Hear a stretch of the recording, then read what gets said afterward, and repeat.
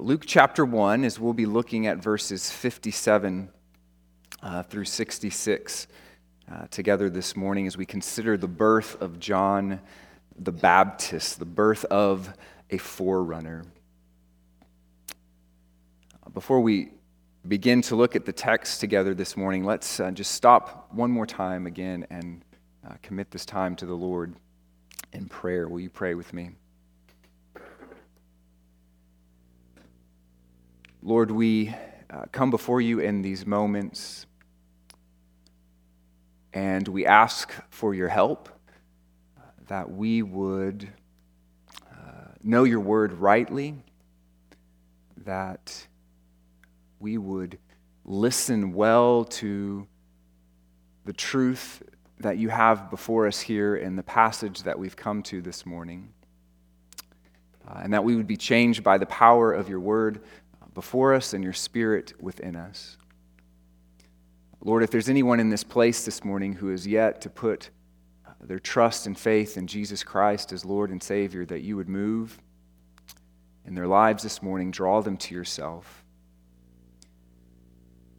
God, I pray that your Spirit would help us, that the message that I have prepared, Lord, would be one that is honoring to you, that you would allow us to hear what is true and right, that you would guard us from error, that you would help us in spite of my weaknesses as a preacher, in spite of our weaknesses as listeners, that we would be able by the power of your Spirit this morning to listen well, that we would sit under your word, Lord, as truth.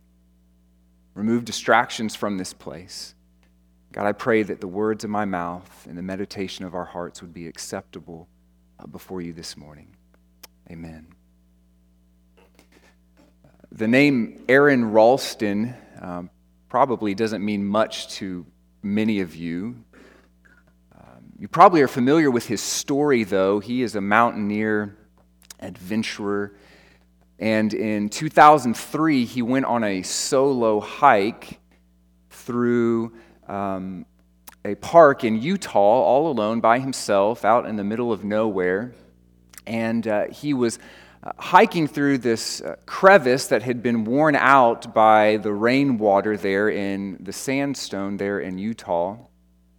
And as he's hiking through this crevice, there was a boulder that was above him that, as he's walking through, the boulder fell and pinned his arm against the wall. And he was trapped there for about 5 days because he couldn't remove his arm. No one came to help him. He was all alone out in the middle of nowhere. No one knew that he was on this trip. He liked to go out all by himself, wouldn't tell people where he went.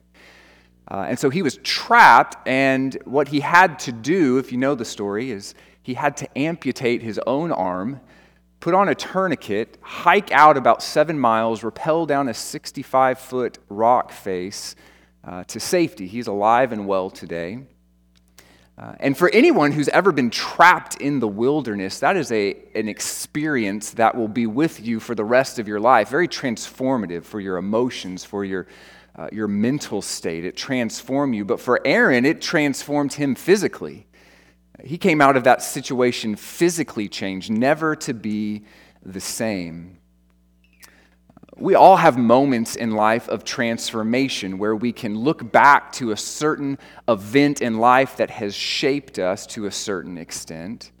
And this is most certainly true when God takes hold of our lives and we turn to Christ in faith and repentance.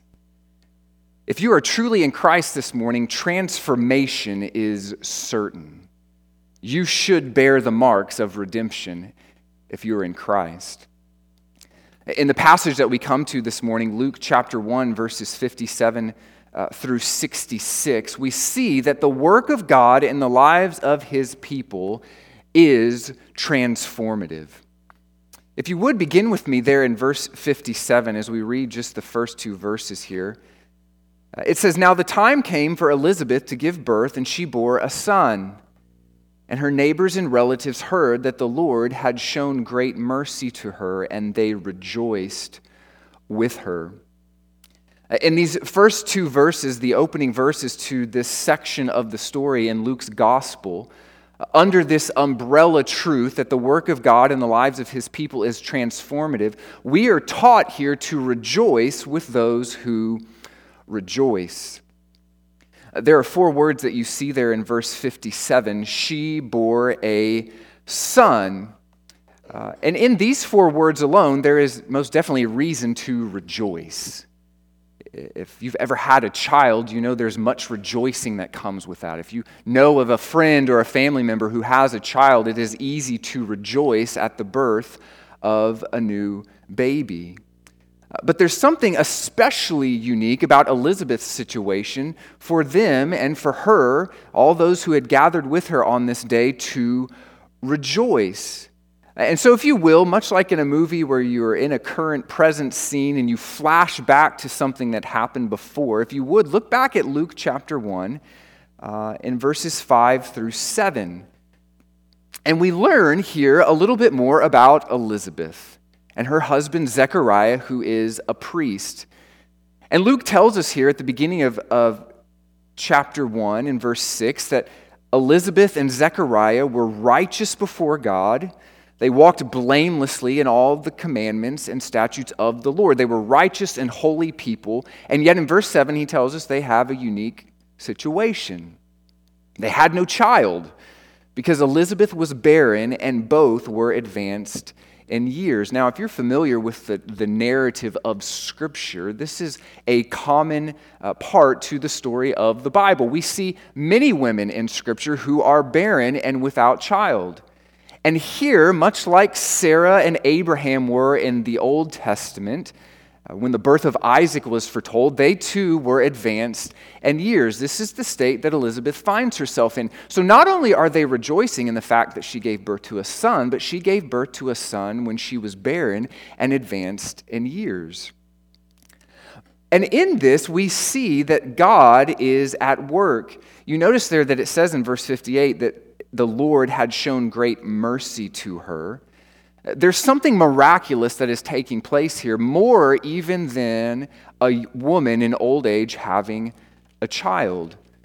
We flash back again to earlier in chapter 1 in verses 8 through 17, and Luke tells us that the father, Zechariah, who was a priest, went to the temple for his duty and his service there in the temple for this day. And in verse 9 it says that by lot, he had been chosen by lot to enter the temple of the Lord. And so just for someone who's reading this in a general sense, they might think that this is just happenstance that Zechariah finds himself in the temple on this particular day. But we know in the providence and sovereignty of God, this is no mistake.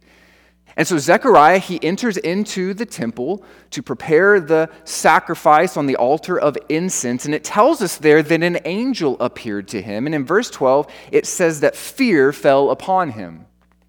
Now, if you're familiar with the Christmas story here at the beginning of Luke's gospel, you know that fear is a theme. And so fear comes upon Zechariah, and the angel says to him not to be afraid, because there in verse 13 it says, "Your prayer has been heard, and your wife Elizabeth will bear you a son." We can relate to this.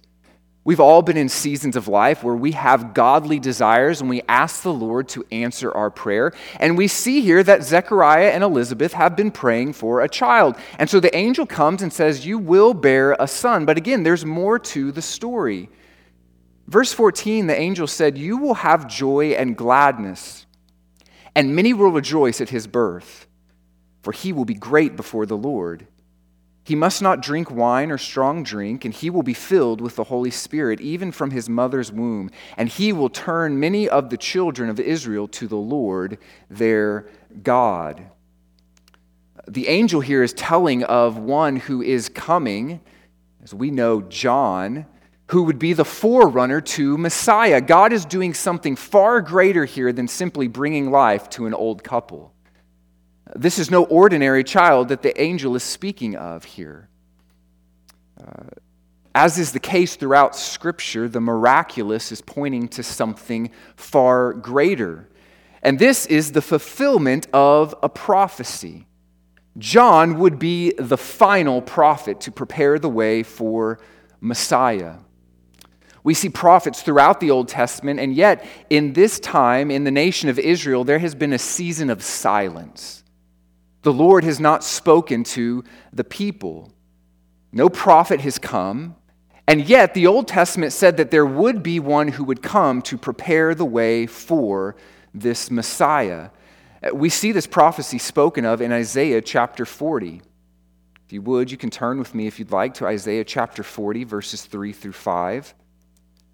And there we see this prophecy of the forerunner of John the Baptist coming. It says there in Isaiah 40, verse 3, "In the wilderness prepare the way of the Lord. Make straight in the desert a highway for our God. Every valley shall be lifted up, and every mountain and hill be made low. The uneven ground shall become level, and the rough places a plain. And the glory of the Lord shall be revealed, and all flesh shall see it together, for the mouth of the Lord has spoken." We return to Luke's gospel, where in chapter 3, he mentions here this prophecy and how it relates directly to John the Baptist. Back in Luke chapter 3, verse 4, it says, "As it is written in the book of the words of Isaiah the prophet, the voice of one crying in the wilderness, prepare the way of the Lord, make his paths straight." What we see here happening in the story is that God himself is about to come on the scene. And John is coming into the world to prepare the people for his coming, this final prophet. And so we see that there's more happening here behind the scenes. But again, I draw your attention to the response of those who had gathered there on that day with Elizabeth. The neighbors, the relatives, and friends. At the end of verse 58, what does it say? They rejoiced with her. Now, at this point in the story, we're not sure if their rejoicing was in the magnitude of the situation, of the prophecy of John coming. Most likely at this point in the story, they're simply rejoicing in the fact that their friend has had a child in her old age, that God has been gracious to her. Now, Elizabeth knows more, as we'll see here in a moment in the story as we read further. So maybe she shared with her friends, but we don't want to read too much into the narrative. We don't want to assume too much. But what we see here, regardless, is that their response is fitting. They're rejoicing in the mercy God has shown in the life of their friend. And we are reminded here that we too should rejoice with those who rejoice. This idea, though, of rejoicing with those who rejoice is oftentimes very hard for us to do. I'm reminded of the story of the prodigal son that Luke tells of later in Luke chapter 15, of the son that you know asked for his father to give him his inheritance early, and he went off and lived in sin and rebellion and squandered his wealth. And he came to a moment of realization that he had rebelled against his father, and he repents, returns to his father, and as a good father does, the father welcomes him in and wants to hold a feast for him. And in that story, we're introduced to a third character, the other son, the brother of the prodigal son, who is not happy about this. And he questions his father and says, "Father, why on earth would you hold a feast for this one who had rebelled against you in such a way?" It's hard for him to rejoice in this moment of rejoicing. We would think that it would always be easy for us to rejoice with those who God is blessing and transforming their lives. But again, this is oftentimes hard for us to do. Maybe you can relate. Maybe a friend has had a baby while you struggle with infertility. That's a hard situation to rejoice in. Maybe you see people around you who are experiencing healing from disease and sickness while you suffer from an illness that you will have for the rest of your life. As we enter into this Christmas season, a season of rejoicing, for some of you in this place this morning, this is a difficult time of year because you have lost loved ones in this past year. And the Christmas trees and the decorations remind you of their loss. It's hard for you to rejoice. And yet, as Christians this morning, we affirm that all blessings in life come from God. And so as brothers and sisters in Christ, when we rejoice with others, it isn't simply because we're happy for them, but because we celebrate the fact that God works in the lives of his people. This is something that is in our church covenant, that we covenant together, promise together as Calvary Hills Baptist Church, that we will weep with those who weep and rejoice with those who rejoice. And this is not something we can do in and of our own selves. This is something that God allows for us to do in the Spirit. So again, we're reminded this morning to rejoice with those who rejoice. Our story here, though, in Luke does not end in verse 58. Their rejoicing will be turned then to amazement. We pick up in verse 59, if you'd follow along with me there in Luke chapter 1. It says, "And on the 8th day they came to circumcise the child, and they would have called him Zechariah after his father. But his mother answered, 'No, he shall be called John.' They said to her, 'None of your relatives is called by this name.' And they made signs to his father, inquiring what he wanted him to be called. And he asked for a writing tablet and wrote, 'His name is John.' And they all wondered. And immediately his mouth was opened and his tongue loosed, and he spoke, blessing God." In these 5 verses, we see that we need to be people who expect God to work unexpectedly. The people gather here on this particular day, the 8th day, to circumcise this child with a lot of expectations. But God was working out something far greater in their midst. Notice all the times that the writer uses the word "they" to express the expectations that the people had, the neighbors and the relatives, when they gathered on this day. Verse 58, they rejoiced. Verse 59, they came to circumcise the child. They would have called him Zechariah. Verse 60, they said to the mother, "None of your relatives is called by this name." Verse 62, they made signs to his father. And then there at the end of verse 63, they all wondered. Again, they have a lot of expectations. First, it says they came to the circumcision. This would have been tradition for the Israelite people on the 8th day, according to Genesis 17, to come and circumcise the male child. And so these people assembled on this day, just as their ancestors had done for centuries, to worship the Lord in the rite of circumcision. This would have been done publicly, much like baptism is in our day, where we make a public profession of faith and we gather before the church in the ordinance of baptism. They gather together just as they had done for many years as the people of God to celebrate the rite of circumcision. John Calvin, I love what he has to say in his commentary of this. He said, "On the 8th day, from a sense of duty or from curiosity, as is customary on such occasions, some people assembled. But God takes occasion from it to make them witnesses and spectators of his power and glory." Again, they came with expectations. It says there, they would have called him Zechariah. For whatever reason, the writer does not tell us, the name of the child has not yet been revealed. And so, as would have been tradition, they assume that the child will just be named after his father, that his name will be Zechariah.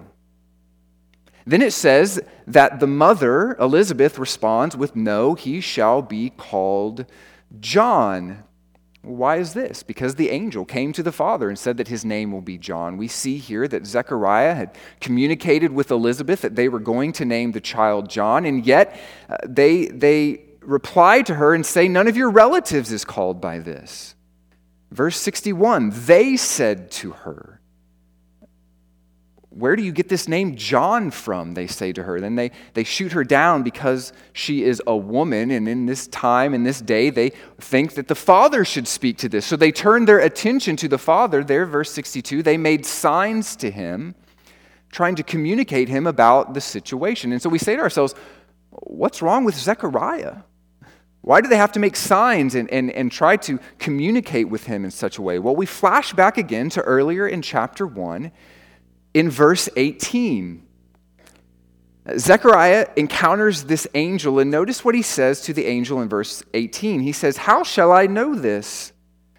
For I am a man of old age, and my wife is advanced in years." And the angel responds to him in verse 19 and says, "I am Gabriel. I stand in the presence of God, and I was sent to speak to you and to bring you this good news." In other words, Gabriel says to Zechariah, "Look, buddy, I just came from the very throne room of God himself, and you want to question me?" And so the angel punishes him there. In verse 20 it says, "And behold, you will be silent and unable to speak until the day that these things take place, because you did not believe my words, which will be fulfilled in their time." And so the reason that they have to talk and communicate with the Father in such a way with these signs is because he is mute, and some commentators even believe he's deaf because of his unbelief to the message that God had sent to him. And so it says there in verse 63, he asks for a writing tablet, and he agrees with the mother in obedience to the message from God that his name will be John. And it says there, they all wondered at this. It is no mistake that Zechariah's mouth then opens here. The angel said this would happen, whether it's because he shows an expression of obedience to God by saying, yes, his name will be John, regardless of why his mouth opens in this moment. It is no mistake that he can tell them of the miraculous thing that has come to him from heaven. This announcement from heaven that his son will be named John. If they didn't know before at this point in the story, they know now. They know of the uniqueness of this child's birth. Everything they thought would happen and should happen when they came to this circumcision celebration was overthrown by God's transformative plan in their lives. Again, we should expect God to do the unexpected in our lives.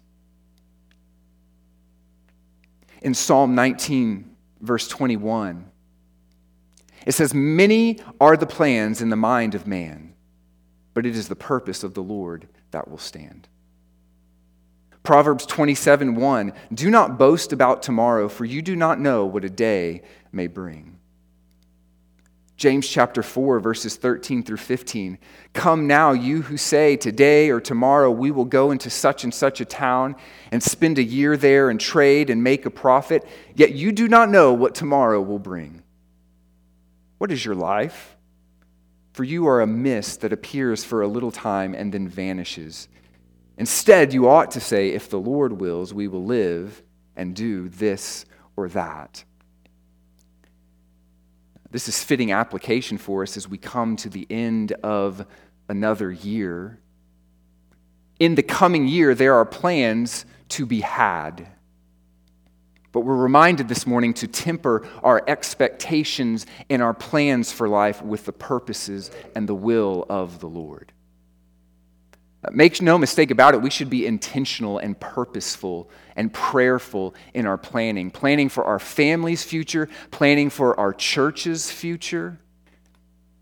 Tonight we get a little glimpse of that as we meet as a church to discuss the budget for the coming year of 2023. A lot of planning and intentionality and prayer has gone into that budget, and we will meet tonight and discuss the budget, and rightfully so.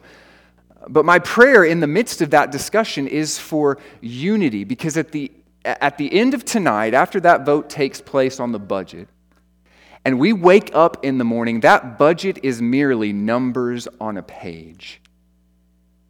We do not know what God has in store for us in the coming year. The call for us as the people of God and as believers is to simply be faithful. Faithful to whatever circumstances we face in this life. He wants us to be faithful. As we think about a budget for a coming year, it is possible for us to be faithful in our giving and give well beyond the budget for the coming year to the praise of God. But I would like us to consider it's also possible for us to be faithful in our giving to the ministry of this church and fall short of the budget.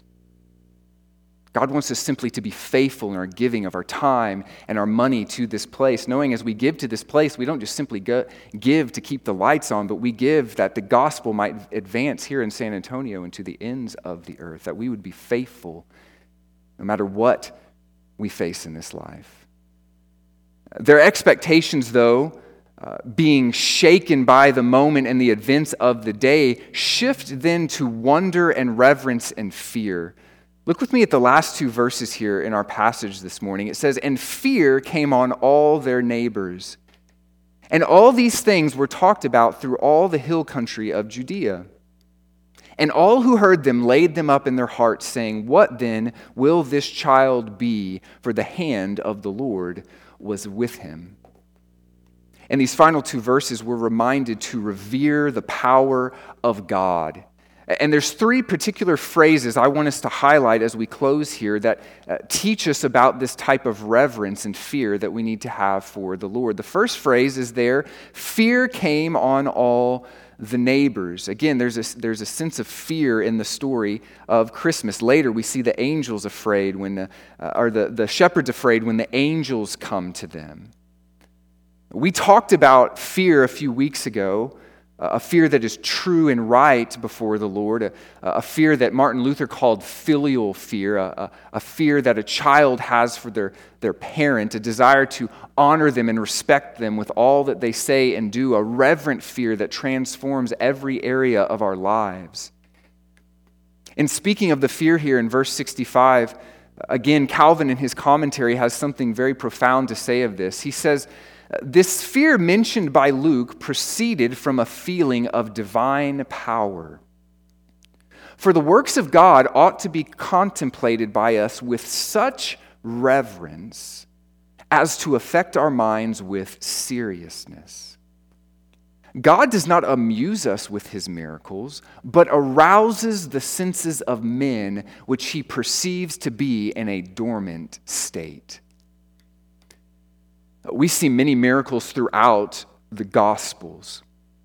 And the miracles were meant not for our amusement, but rather to point us to the glory of God. And as you read through the Gospels, we see that there were many people who were simply amused and entertained by the miracles of Christ. And so we're reminded here this morning as the fear came upon all of them that gathered in that place this morning, as we are in this Christmas season, that we would look at the birth of the Savior, this miraculous virgin birth, with reverence and awe and fear. May we be a people who are not simply amused by a cute, cuddly baby who was laid in a bed of straw, but that we would be people who are humbled at the coming of a king. That baby that laid in that manger possessed the full nature of man, but also the full nature of God, that God himself came near to us. It's very easy in our day to simply be entertained by the miraculous that happened in that manger. But we're reminded this morning to be humbled by the coming of a king. The second phrase I want us to see here in these closing two verses is that all who heard them laid them up in their hearts. Interestingly, this is very similar to the language that we see later in chapter 2, verse 19, in Mary's response to the shepherds coming to see Jesus. In verse 19, it says, "Mary treasured up all these things and pondered them in her heart." Now, the words there in the Greek are not the same as what we see here in verse 66, but the idea is the same. It is good for us to stop and think on the things of God. We need to meditate on who God is and think about who Christ is. But my challenge to you this morning is to not simply stop there in an intellectual sense to consider the baby in the manger. The question for each of us this morning is, what will you do with the baby in the manger? What will you do with this God-man who grew in favor and stature with God and man and lived a sinless life and died on a cross and rose from the grave? What will you do with him this morning? C.S. Lewis famously talked about how the claims that Jesus made about himself, that he was God and the Redeemer of the world, left us with three options in answering this question: what do you do with Jesus this morning? Lewis said that Jesus was either a liar, a lunatic, or he was indeed King of Kings. He was either out to deceive, he was either a crazy person, or he was indeed who he said he was. So again, what will you do with Jesus. See, many people ponder the idea of Jesus in our day, but they never give their lives to him in faith and repentance. Don't stop at the manger. Don't stop by just simply giving thought to a story. Know the Jesus of the Bible this morning. Believe in him alone as your Lord and Savior. Revere him as King of Kings and Lord of Lords. Finally, the last phrase I want to highlight here in response to the reverence we are to have to God is where it says there, the hand of the Lord was with him, there at the end of verse 66, and speaking of John. It was very clear and evident to everyone who had gathered there in that place this morning that God was at work in the life of this newborn baby. The word hand there is what we call anthropomorphism. That's just a fancy way of saying that the writers will oftentimes use things like hands and mouth and eyes and ears to communicate something about God and his nature and what he's working. And here, the word hand is used to express that the grace of God was clearly evident in the life of this baby. This is no ordinary baby that has come onto the scene. Something was different about him. If you will, allow me one last time to quote Calvin here. He says of this, the expression, for the hand of the Lord was with him, denotes that the power of God was as fully manifested as if his hand had been visibly seen, so that all who were there readily acknowledged the presence of God in the life of John.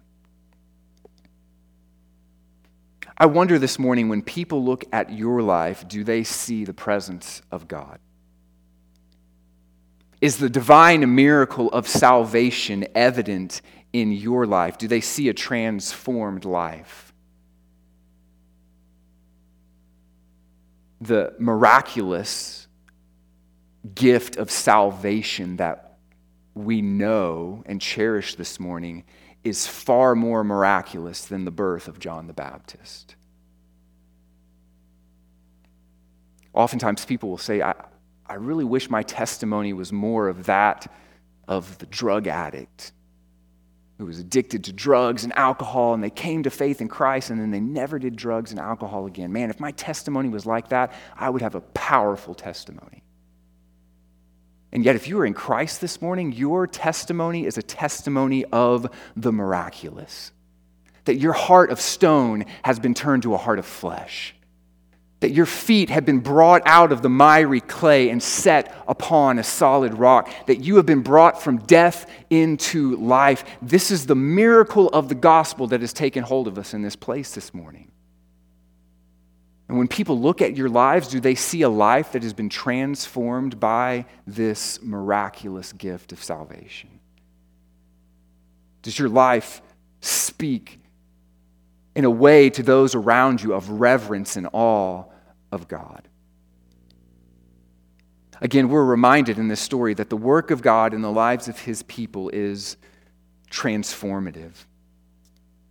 And so as we close this morning, I want to just present one final question to you.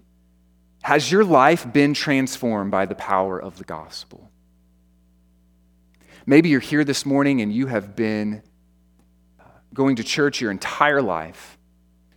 You've prayed all of the prayers, you've done all of the Bible studies, you've memorized the books of the Bible and verses and all of these things, and yet you've never come to a point in your life where you have turned to Christ alone as your Lord and Savior and believed in him and turned from your sin and followed after him.